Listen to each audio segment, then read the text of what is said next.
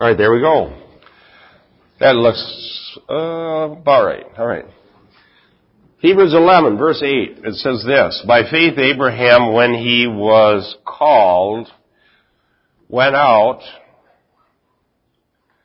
obeyed by going out to a place which he was to receive for an inheritance, and he went out not knowing where he was going." So here's an act of faith that's exemplary. And in the case of Abraham, it's certainly one of the most significant ones in the Bible, in the history of redemption.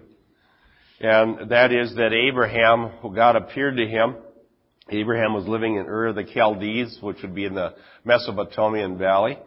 And there, in the ancient world, was the most luscious and rich place to live.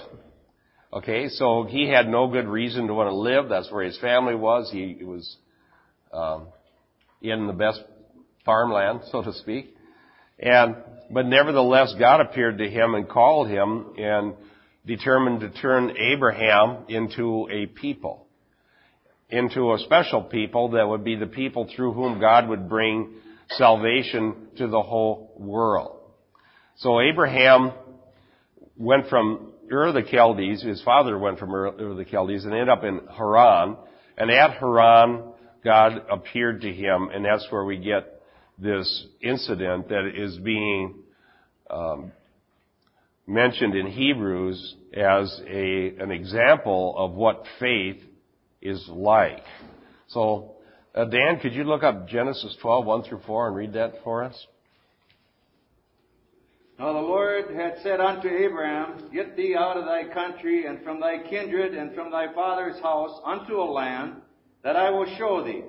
And I will make of thee a great nation, and I will bless thee, and make thy name great, and thou shalt be a blessing. And I will bless them that bless thee, and curse them that curseth thee. And in thee shall all the families of the earth be blessed. So Abraham departed, as the Lord had spoken unto him, and Lot went with him. And Abraham was 75 years old when he departed out of Haran." Amen. Amen. So Abraham obeyed God. Now, in the Scriptures, you'll find that faith and obedience are often linked together. And, for example, in Romans 1 and verse 5, it says, Paul said that his ministry had the intent of bringing about the obedience of faith amongst the Gentiles. The gospel is portrayed as something that's to be obeyed. Amen. And it talks about those who obey not the gospel of Jesus Christ. So the gospel isn't just an invitation. There is an invitation. Jesus said, "Come unto me, all you are weary and heavy laden, and I will give you rest." And you see in the end of Revelation an invitation type language where it says, "Let he who is thirsty come and drink without cost from the river of life." But it's more than that. And if it's turned into only that, then it makes it appear to be optional. If you happen to see fit, you're allowed to come. But the Bible actually presents the gospel also as a command. For example, Paul in Acts 17 says that God has furnished proof to all men through a man whom he raised from the dead. Therefore, he's declaring that all men everywhere should repent. Amen. All right, so there is a command, repent and believe the gospel. It says in Mark 1, 14 and 15, Jesus came into Galilee preaching the gospel of God, saying, "The kingdom of God is at hand. Repent and believe the gospel."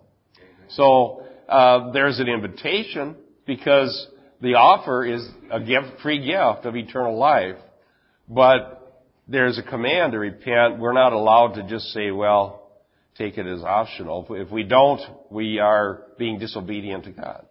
Amen. Right? So Abraham believed God, and believing God, he obeyed and he went out. Now it says that he was to receive this for an inheritance. Did he? No. What did Abraham actually own land-wise in Canaan? Does anybody know? Burial. Yes, you're right. A burial place for his wife. That's all he actually owned. A grave. So someone might think, well, then Abraham obeyed God for nothing. But that's not true, is it? Because in the Hebrew Jewish understanding, we have this idea of corporate solidarity. And that Abraham is one with all of his descendants, and his descendants are one with him. You see this argument earlier in Hebrews where it says that Levi paid tithes in Abraham. Levi is one with Abraham because he's his descendant. So the fact that Abraham's descendants ultimately inherited the land was proof that God kept his promise to Abraham. Because it says, in your seed, the families of the earth shall be blessed. Now, what's the ultimate seed of Abraham? Jesus. Good. You're well trained. There's some other passages we can look up. Could you, Brian, look up Genesis 13:15-17, and Denise, Genesis 22:18, and Linda, Deuteronomy 9:5, and Kathy, Nehemiah 9. I'm going too fast. I see people writing. Genesis 22:18, Deuteronomy 9:5. Then Kathy has Nehemiah 9:7 and 8. And then Linda, Isaiah 51:2. And, okay. My name, Brad? I got it. See, people think I'm good at names. I'm really not, but this Sunday school class kind of puts the pressure on. Okay, Brad, Acts 7:2-4. And Diane, Romans 6:17. That's it for this verse. We already did Genesis 12:1-4. So Genesis 13:15-17, Brian. For all the land which you see I will give to you and to your posterity forever, and I will make your descendants like the dust of the earth, so that if a man could count the dust of the earth, then could your descendants also be counted. Arise, walk through the land, the length of it and the breadth of it, for I will give it to you. So there's a promise there. Now, obviously, it specifically says for his descendants. And then he says, I will give it to you. So you see, again, it helps you understand the Jewish background or the Hebrew background of Scriptures. It's not necessarily how we would think as Americans. But if the descendants have the land at some future point in history, the fulfillment is true. And now it's interesting. It says, I will give it to them forever. But if you look at it, throughout most of history, they haven't had it, have they? No. In fact, they want to take more away, right? They're trying to give some away at the moment. But they had the land, they came into the land under Joshua. All right. They had security under David and Solomon. That was the glory days. Out of all the history of Israel, they really only had pretty short period of good times. Under David and Solomon especially Solomon was the glory years of Israel, where they had prosperity, where they had security, they had sovereignty in the land, and they were relatively right with God. Although there was always problems and sin. David had more problems because of his son rebelling and Absalom and all the problems he had and the battles with Saul and what have you. And then Solomon had prosperity, but he backslid. Amen. Okay? So then, after that, the kingdom splits under, was it Rehoboam? Rehoboam went to the north, and Jeroboam was in the south. Wasn't that it? Yes. Yeah. Trying to remember my history. And then the northern kingdom went apostate immediately. They set up this idol worship in the north and the south, in Dan and in Bethel. So they combined the worship of Yahweh with the worship of Baal. They didn't allow the people to go back to Jerusalem for the feast like they're supposed to do. And they were wiped out in 722 BC by the Assyrians. Yeah, the Assyrians. And then the southern kingdom had a couple of revivals. There was one under Hezekiah and one under Josiah. But other than that, almost the whole history was apostasy. They wouldn't listen to their prophets. They didn't listen to Jeremiah. And so they were carried captive. And then when they came back under Nehemiah, it was kind of a small scale thing. They didn't have, a big prosperous setup. And then they were trodden underfoot, so to speak, by the descendants of Alexander the Great had divided up the land, and the Seleucids were there, and that's all of this was happening. They had a certain amount of independence under the Maccabees, but then in what year was it, 87 BC, what year did, who was the Roman emperor that came in and took over? I'm forgetting my New Testament backgrounds. No, it was in like 80 something BC, one of the Roman emperors. It's slipping my mind now. What? No, it was, I'm trying to think Pompey or something, but anyhow, a Roman emperor came in, defeated them, and set up a client kingdom. So they had to pay taxes to Rome. And that was the background to our New Testament. And Herod the Great ended up becoming one of these Roman client kings. And Herod rebuilt the temple. The temple wasn't much after what Nehemiah and Ezra were able to do wasn't much. I mean, it was in fact, they cried when they saw it. The people, the old men, they cried. It just really wasn't much. But what happened was Herod the Great created a tremendous edifice, the second temple that was there when Jesus was in Jerusalem. Okay? And that was a glorious temple. But it had been created under Roman auspices and by this Herod. But that was destroyed in 70 AD. And then in 135 AD, Hadrian just wiped them out, just scattered the Jews all over the land and just totally under this Bar Kokhba revolt. Now, since then, and until 1948, they weren't in the land. Okay?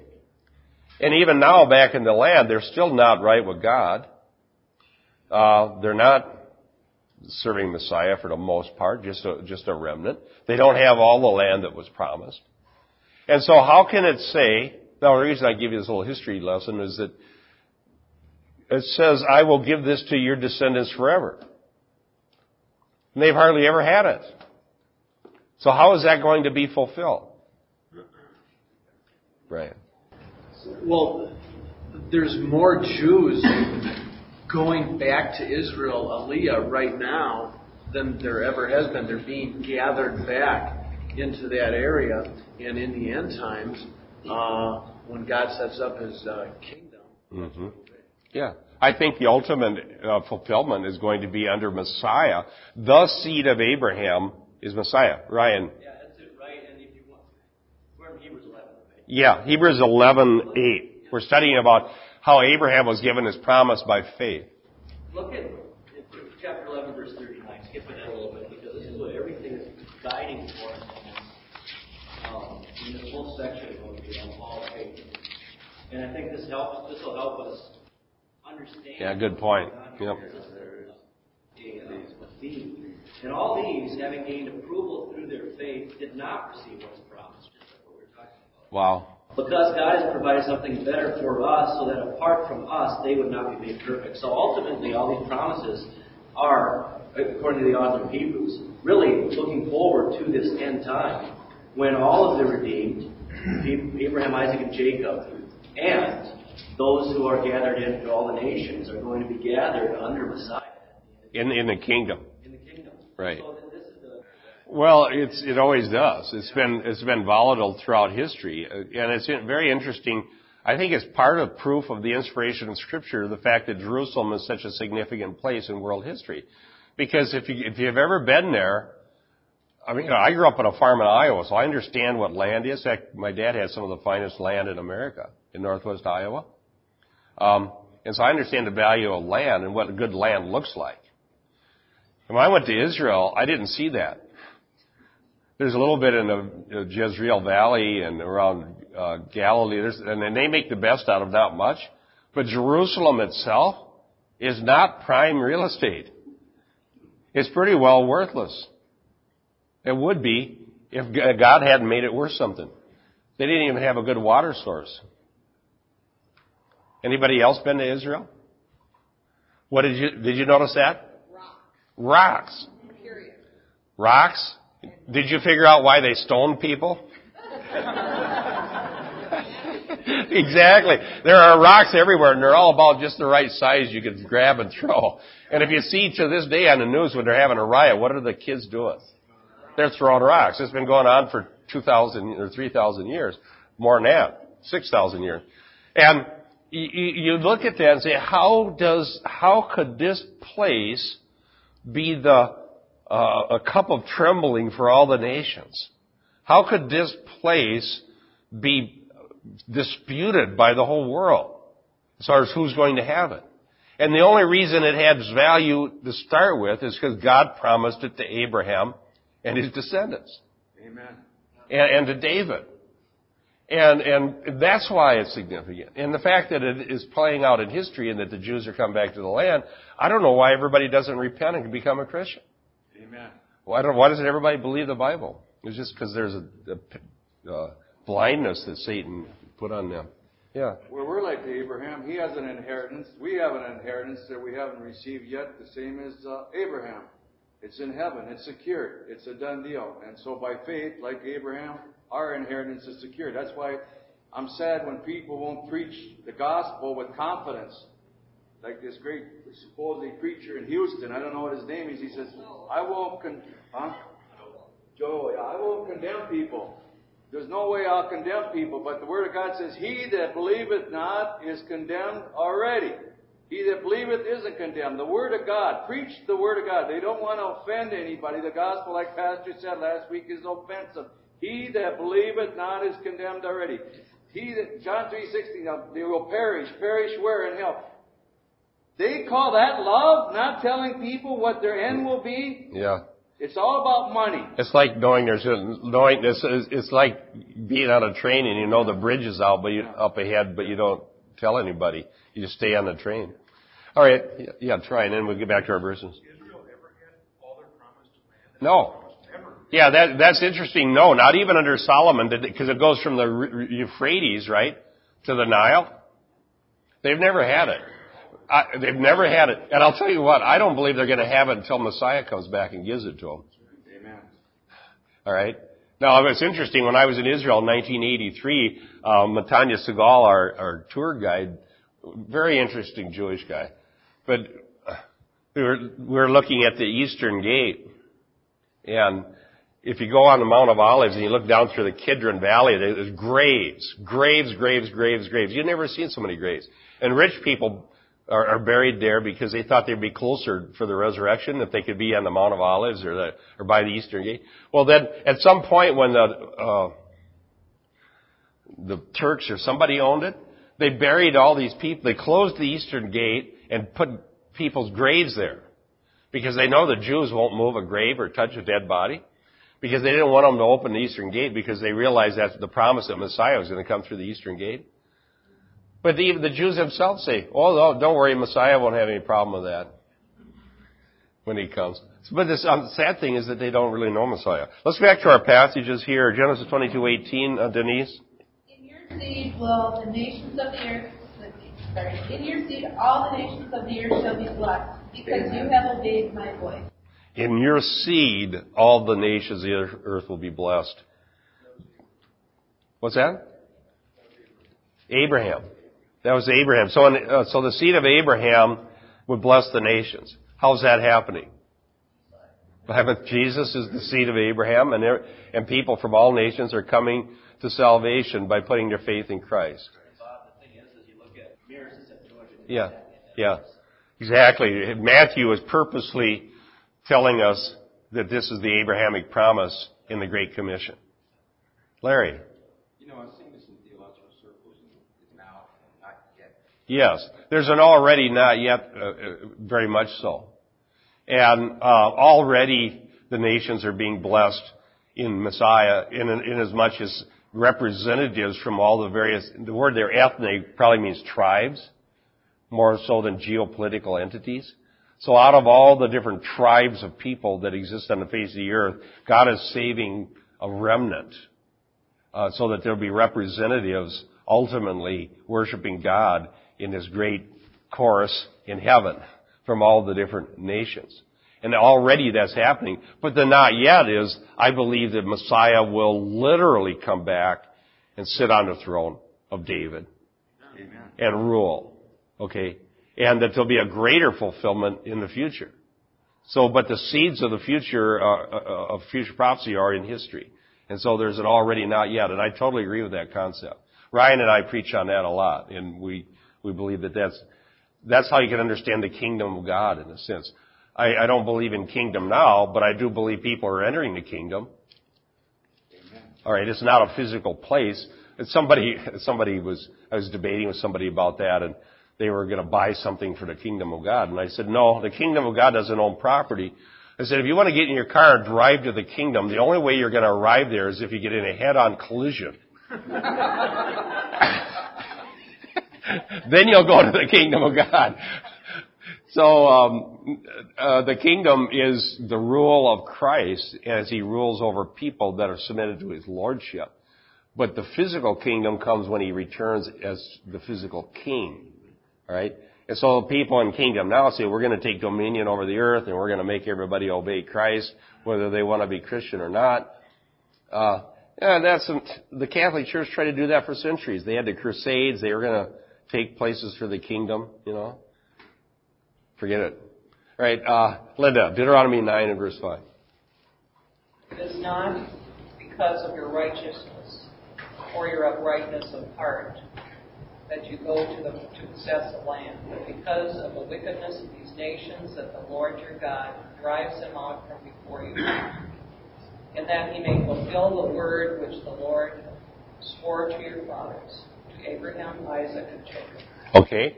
So they were going to possess the land not because they were better than everybody, but God had made promises to their fathers, and the people were wicked. Now remember, when God gave the promise to Abraham, He said that his descendants would be serving for 400 years somewhere else in Egypt.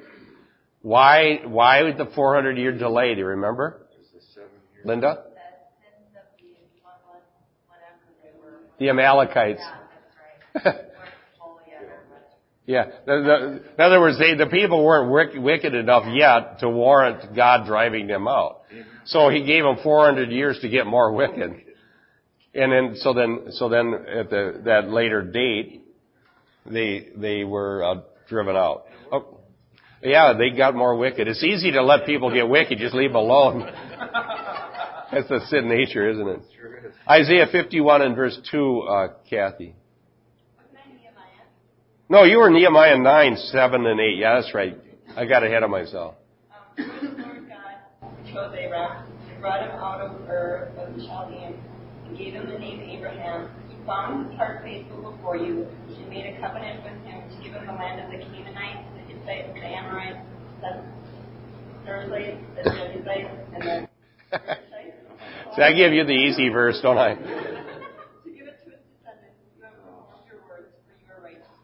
Amen. Now that Nehemiah cited that history at a time when they were coming back into the land, and they realized many, many hundreds of years later that the only reason they were coming back into the land was that God had made a promise to the patriarchs. And they were saying to God, you've been faithful. And Nehemiah 9 is a marvelous chapter about prayer and about how we should understand history. In Nehemiah 9, he cites all of the wickedness that they had done, taking responsibility for the sins of his own ancestors. And Nehemiah says, but God, you were merciful and you forgave us and you brought us back. Sometime it'd be a very good chapter to study, Nehemiah 9. Yes. Oh, it's still working. I just can't see it. Okay, Linda, Isaiah 51:2. Look to Abraham your father, and to Sarah who gave birth to you in pain. When he was but one, I called him, then I blessed him and multiplied him. When he was but one, is that what it says? Yeah. He was just one, and God turned him into an entire nation of people. If you think about those groups that Kathy was reading about there, where are they? Are there any parasites? I mean, there are, but not not those kind. Whatever they were, or Hittites or Amalekites or whatever, they don't exist. But are there Jews? Yes. Do they still know who they are? Yes. Very much so. And are they really descendants of Abraham? Yes, they are. Absolutely. So again, the Bible's proven true. Okay, Brad, A miracle in itself. that is a miracle. Not only are there still Jews, and they still are descendants of Abraham, and they still have this self-consciousness of their identity. Amen.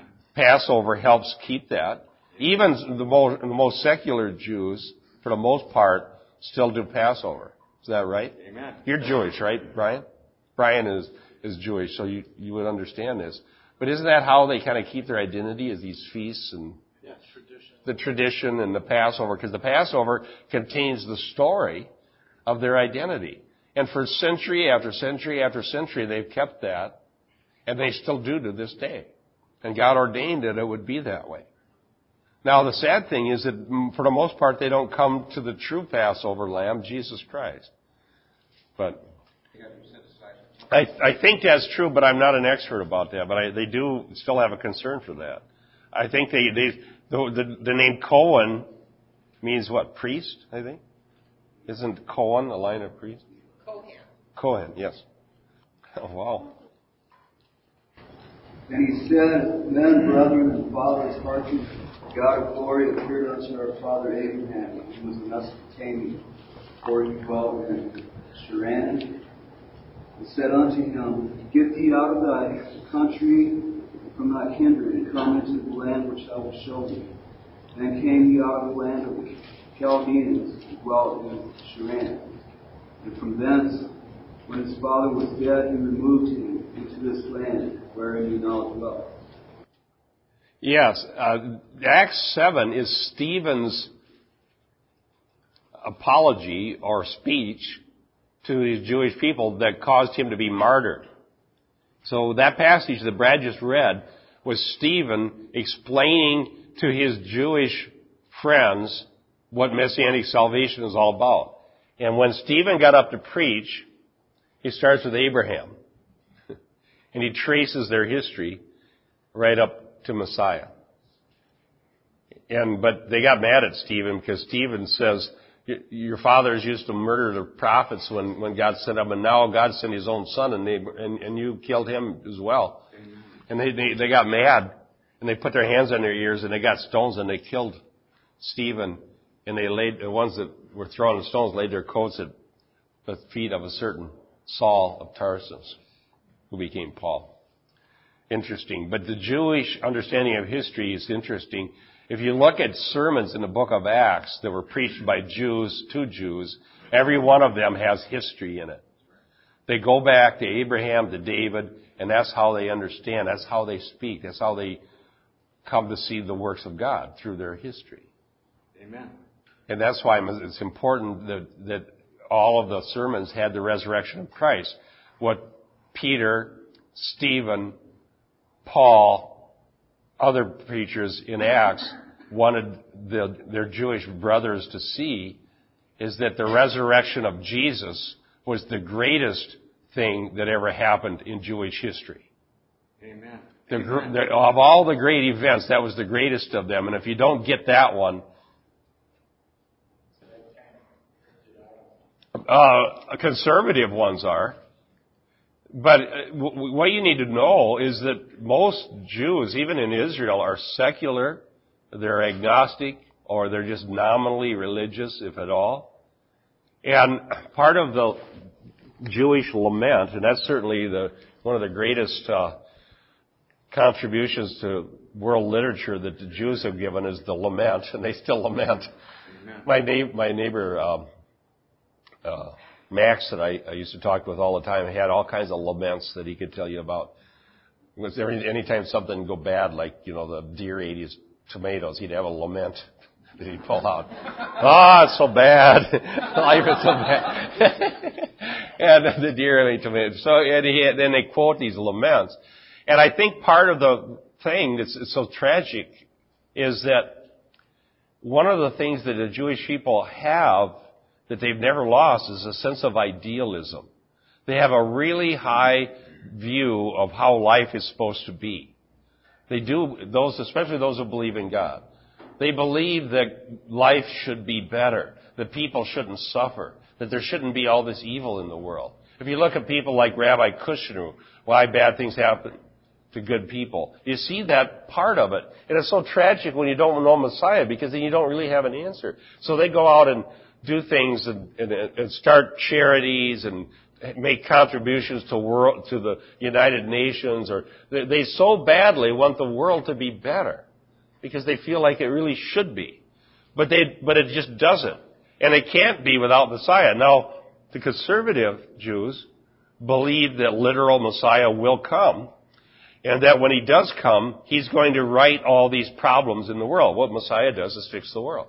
Yes? In the Passover Seder, and Carl does it for here, that there's usually an empty place setting for Messiah. Right. At one point in the Seder, the door is opened, so if Messiah were to come during the Seder, he'd have his place. And then there's the Apikomen, which is the matzah, which represents one of the matzahs, which represents the Messiah as well. Okay, so the idea of Messiah is in the Passover. By the way, if you haven't been to one of those, we do it every year in the spring. Carl is excellent.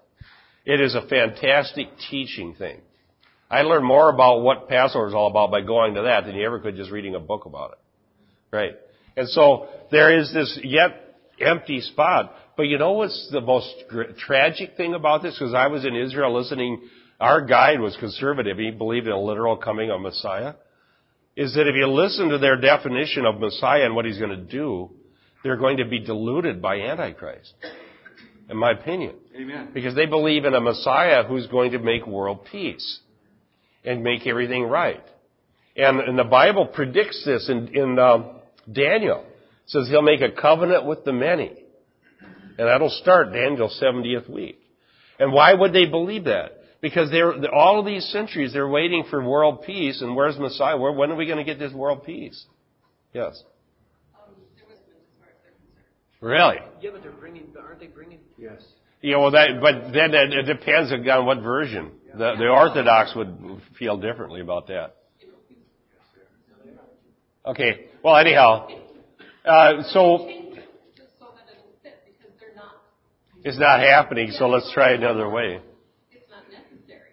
But can you imagine if you're looking for someone who's going to solve the world's problems and create world peace, and here comes a man who can do signs and wonders, so strong a ones that deceive, if possible, the elect, and that he's able to get everybody on one page, so to speak, worldwide. It would be a grand delusion. And then, well, most of you know this, but in case you don't know Bible prophecy, we believe in literal Bible prophecy here. It says that he'll make a covenant with the many. But that's the start of Daniel's 70th week. What happens in the middle of it? He breaks it. How does he break it? Yeah, the abomination that brings desolation. He sets himself up in the temple. I personally think the one who's going to rebuild the temple is Antichrist. That Herod is sort of a foreshadowing of Antichrist. Herod built a temple, but then he was really no friend of the Jews. He wanted to say he was. His wife was Jewish. He loved very much, but he had to kill her because he was paranoid. He was a wicked man. But I think that'll be part of the deception. Here, you can have your temple, but then 3.5 years into it, he sets himself up as an idol. Yes. I hadn't heard that one, but I don't know. They do want to bring back the sacrifices. I mean, that's going on right now. There are some that want to, yeah, there's people preparing to do that. They would like to do that. Let's get Diane's verse. She's been sitting there with her finger wearing out. Romans 6:17. But God be thanked that though you were slaves of sin, yet you obeyed from the heart that form of doctrine to which you were delivered. There was that thing I was talking about earlier, that the gospel's to be obeyed.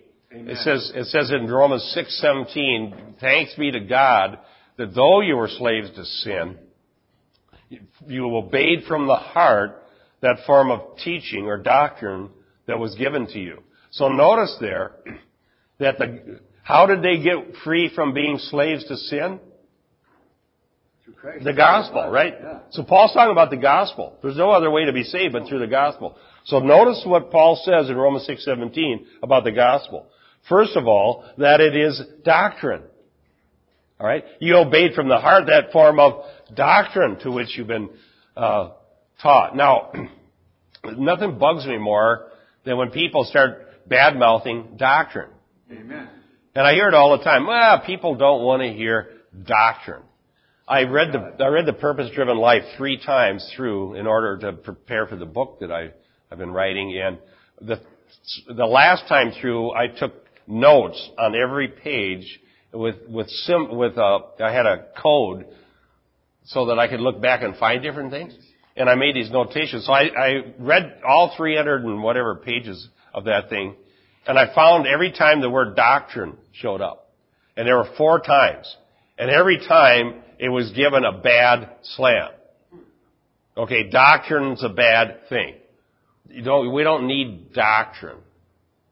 Have you heard that before? Yes. No, people don't want doctrine. Now I wonder what they're going to say to Paul. Okay, without doctrine you can't be saved. Now let me say that in the right context so I'm not misunderstood. Paul said that you've obeyed from the heart that form of doctrine. See, the word doctrine comes from the Greek word didaskalos. Is that how it goes? From the word, with this word didache, which means teaching. Okay? And it can be translated teaching or doctrine. They're synonymous. It's a translation of the same Greek word. Now, the King James often uses the term doctrine. I like that word. I wish it was in the New American Standard more often. And so somebody says, well, we don't want doctrine. Well, then how are you going to be saved? The fact that Jesus was born of a virgin is a doctrine. That Jesus pre-existed as God is a doctrine. Amen. That Jesus lived a sinless life is a doctrine. That the blood atonement is a doctrine. The resurrection from the dead is a doctrine. So which doctrine are you going to throw out? All right, that's my old sermon. Linda and then Mike. I remember in that book it says, God's not going to ask you what your doctrine is, but what you did with Jesus. Exactly. Linda, that's exactly what it says. God won't ask you about your doctrine. He'll ask you about what you did with Jesus. And I read that and said, well, that's just like, blah, blah, blah, blah. Jesus is to know who Jesus is, you got to know doctrine. All right? So it's a nonsensical statement because I have this in my book, by the way. I took that statement and I have like 3 pages of my book just unpacking it. See, what's wrong with that? Because the Mormons have Jesus. All right? And if you don't have doctrine, you can't tell the difference between a Christian Jesus and a Mormon Jesus. Amen. And so is God not going to ask the Mormons on the day of judgment about their doctrine? Well, I think he very well will. Amen. And if God just said, well, what did you do with Jesus? And the Mormons say, well, we like Jesus. He's great. He's wonderful. Even the demons. Yeah, there's a lot. Don't get me going. Mike, go ahead. I think there's a big misunderstanding as to what doctrine is supposed to do. And I think people like Rick Warren are looking for this unity, this peace, this bringing people together. And the gospel isn't supposed to do that. The gospel is supposed to divide people.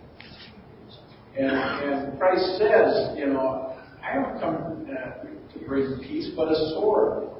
And that sword, the Word of God, divides people between those who believe what God has said and those who will not accept what God has said. We always, the world will tell you we need to come together to join with the world. And what the gospel teaches is no. Yep. You have to choose. The world is in opposition to the Father. And you have to pick one or the other. This is it's just like American society. We're in a constant battle for survival in the world, but so many people would want you to think it's all a matter of just accepting everything.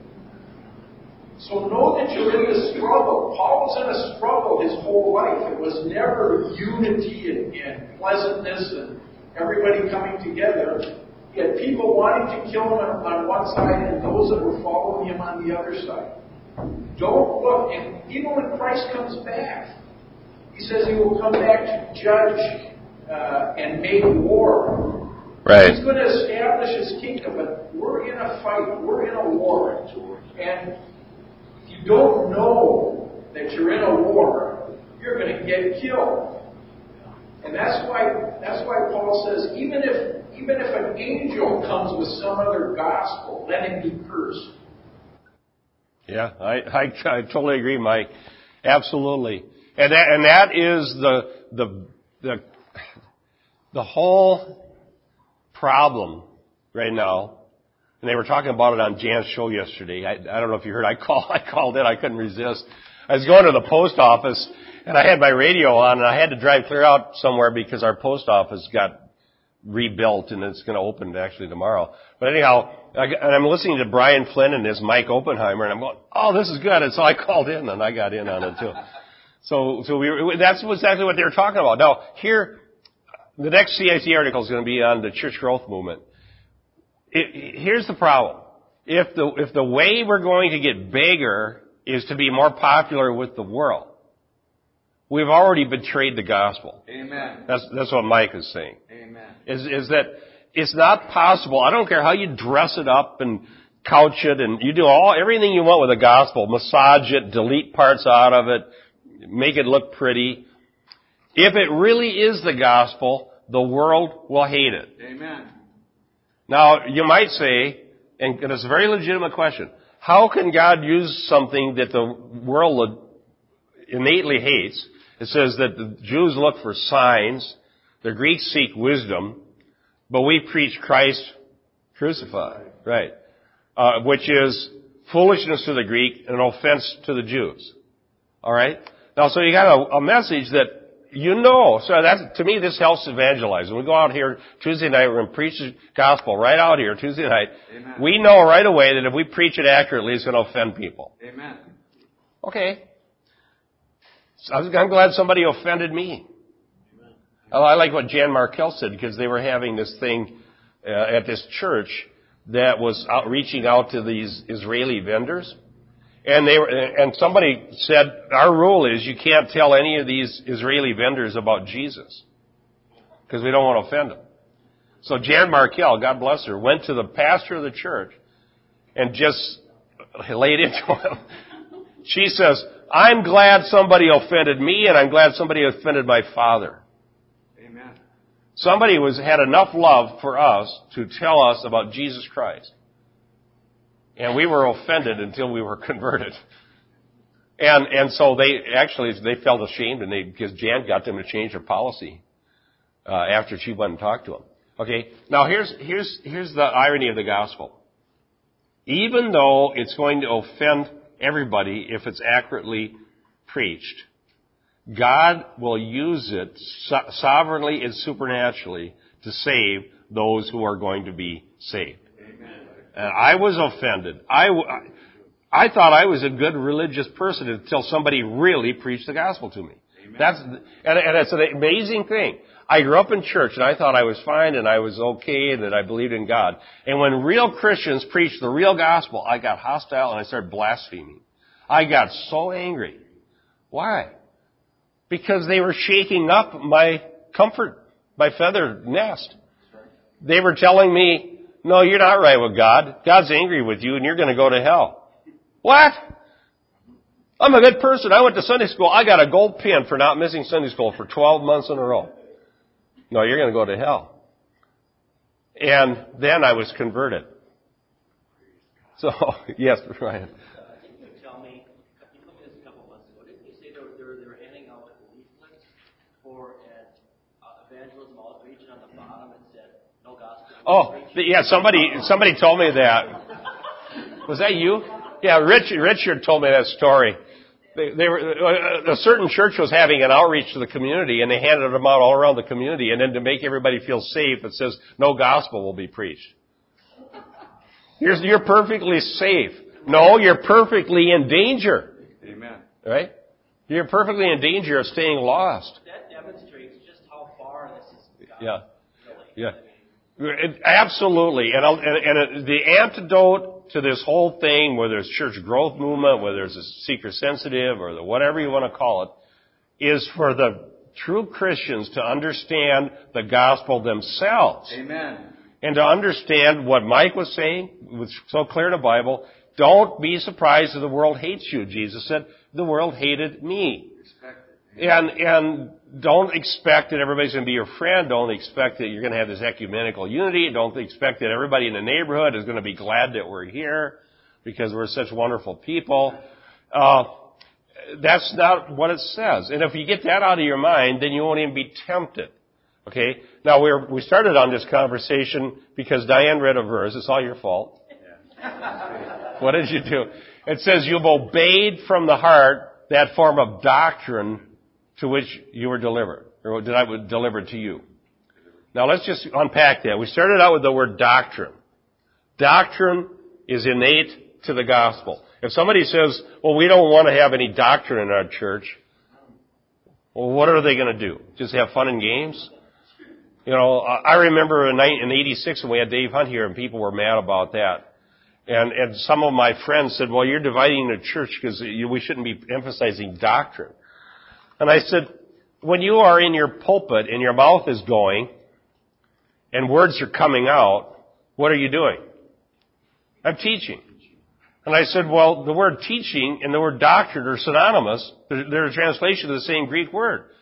So what you're saying is, we don't want any biblical doctrine. We just want our latest idea to come out. Yeah, because what I was just going to say is, if by the mere fact of saying we don't have doctrine, that in itself is a doctrine. We have a doctrine that we don't believe in doctrine. That's like the postmodern. We know for sure that nobody knows for sure. Yeah. It's possible for a church to be big and be faithful. It is possible, but that's not how you judge, and that's not how Jesus judged. The two churches in Revelation that were fully commended and not rebuked for anything were both small. Philadelphia and Smyrna. And they couldn't have been having sustained church growth because they'd been around since the time of the apostles. And they were still small in 95 A.D. small and persecuted. They're small and hated and persecuted and not popular in their community. Didn't 5,012 get fed and 5,000 left? You were talking about getting yeah, John 6. Yeah, 5,000, he had a good point. 5,012 were fed and 5,000 left. Remember, there was only 12 left and one of them had a demon? Yeah. Kathy. Jesus had a little church. Yeah. In that verse in Romans, where it says doctrine, yeah. Some Catholics take that to be their catechism, or, they wouldn't see it as the gospel per se. Oh, is that what they see? Well, I just listened to Kiki about yesterday, and they had a thing about Catholics. I was like, I'm really offended that you guys couldn't call it. And what was he saying? And he was using verses that talk about the traditions of men that we pass down to you. And I just think Catholics think that. They think that's their catechism, not what Paul was teaching. How could you use that verse to convince the doctrine of the gospel, not catechism? Yeah, you gotta go back, Kathy, to a prior discussion about what's the authoritative word of God. He was saying these things will pass on, and they was using a blanket statement to kind of add the authority of Scripture right along. Yeah. Actually, if we're going to look at the Bible, it talks about the faith delivered once and for all. Right. And that's what we have to realize. It's not in the Catholic faith, they have these catechisms. That's not the faith delivered once and for all. Yeah. Okay, we're going to finish that verse. You have obeyed from the heart that form of doctrine to which you were delivered, or however it says that. Notice obeyed from the heart. The gospel isn't a nice idea. The gospel isn't an invitation to better living. The gospel is a declaration of the person and work of Jesus Christ. Amen. Who He is, what He did, and why we need Him. Amen. And knowing, and I've explained this, I even preached this out on the street. Some of you probably heard me the last time I was out there. And Dan goes around, and some of you go around and one-on-one and do the same thing. Why is it so narrow? Well, just think about it. If the gospel's true, if God really did make this sacrifice, send His own Son to be cruelly mocked and hated and ridiculed by sinners, that He had the power to wipe out right on the spot, send legions of angels if He wanted to, Amen. To be beaten, spat upon, ridiculed, tortured, hung on a cross, all the while, and then have them say, well, if you're God, come off the cross, then we'll believe you. which he could very well have done, and then condemned them for sure to hell, because nobody would have died for their sins, and then raised from the dead. If this is true and God did that, how can we, why wouldn't God be offended if people spurn it? Amen.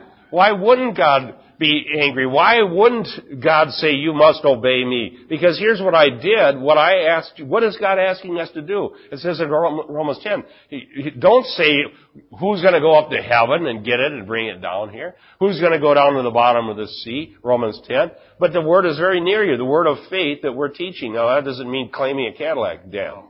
Okay.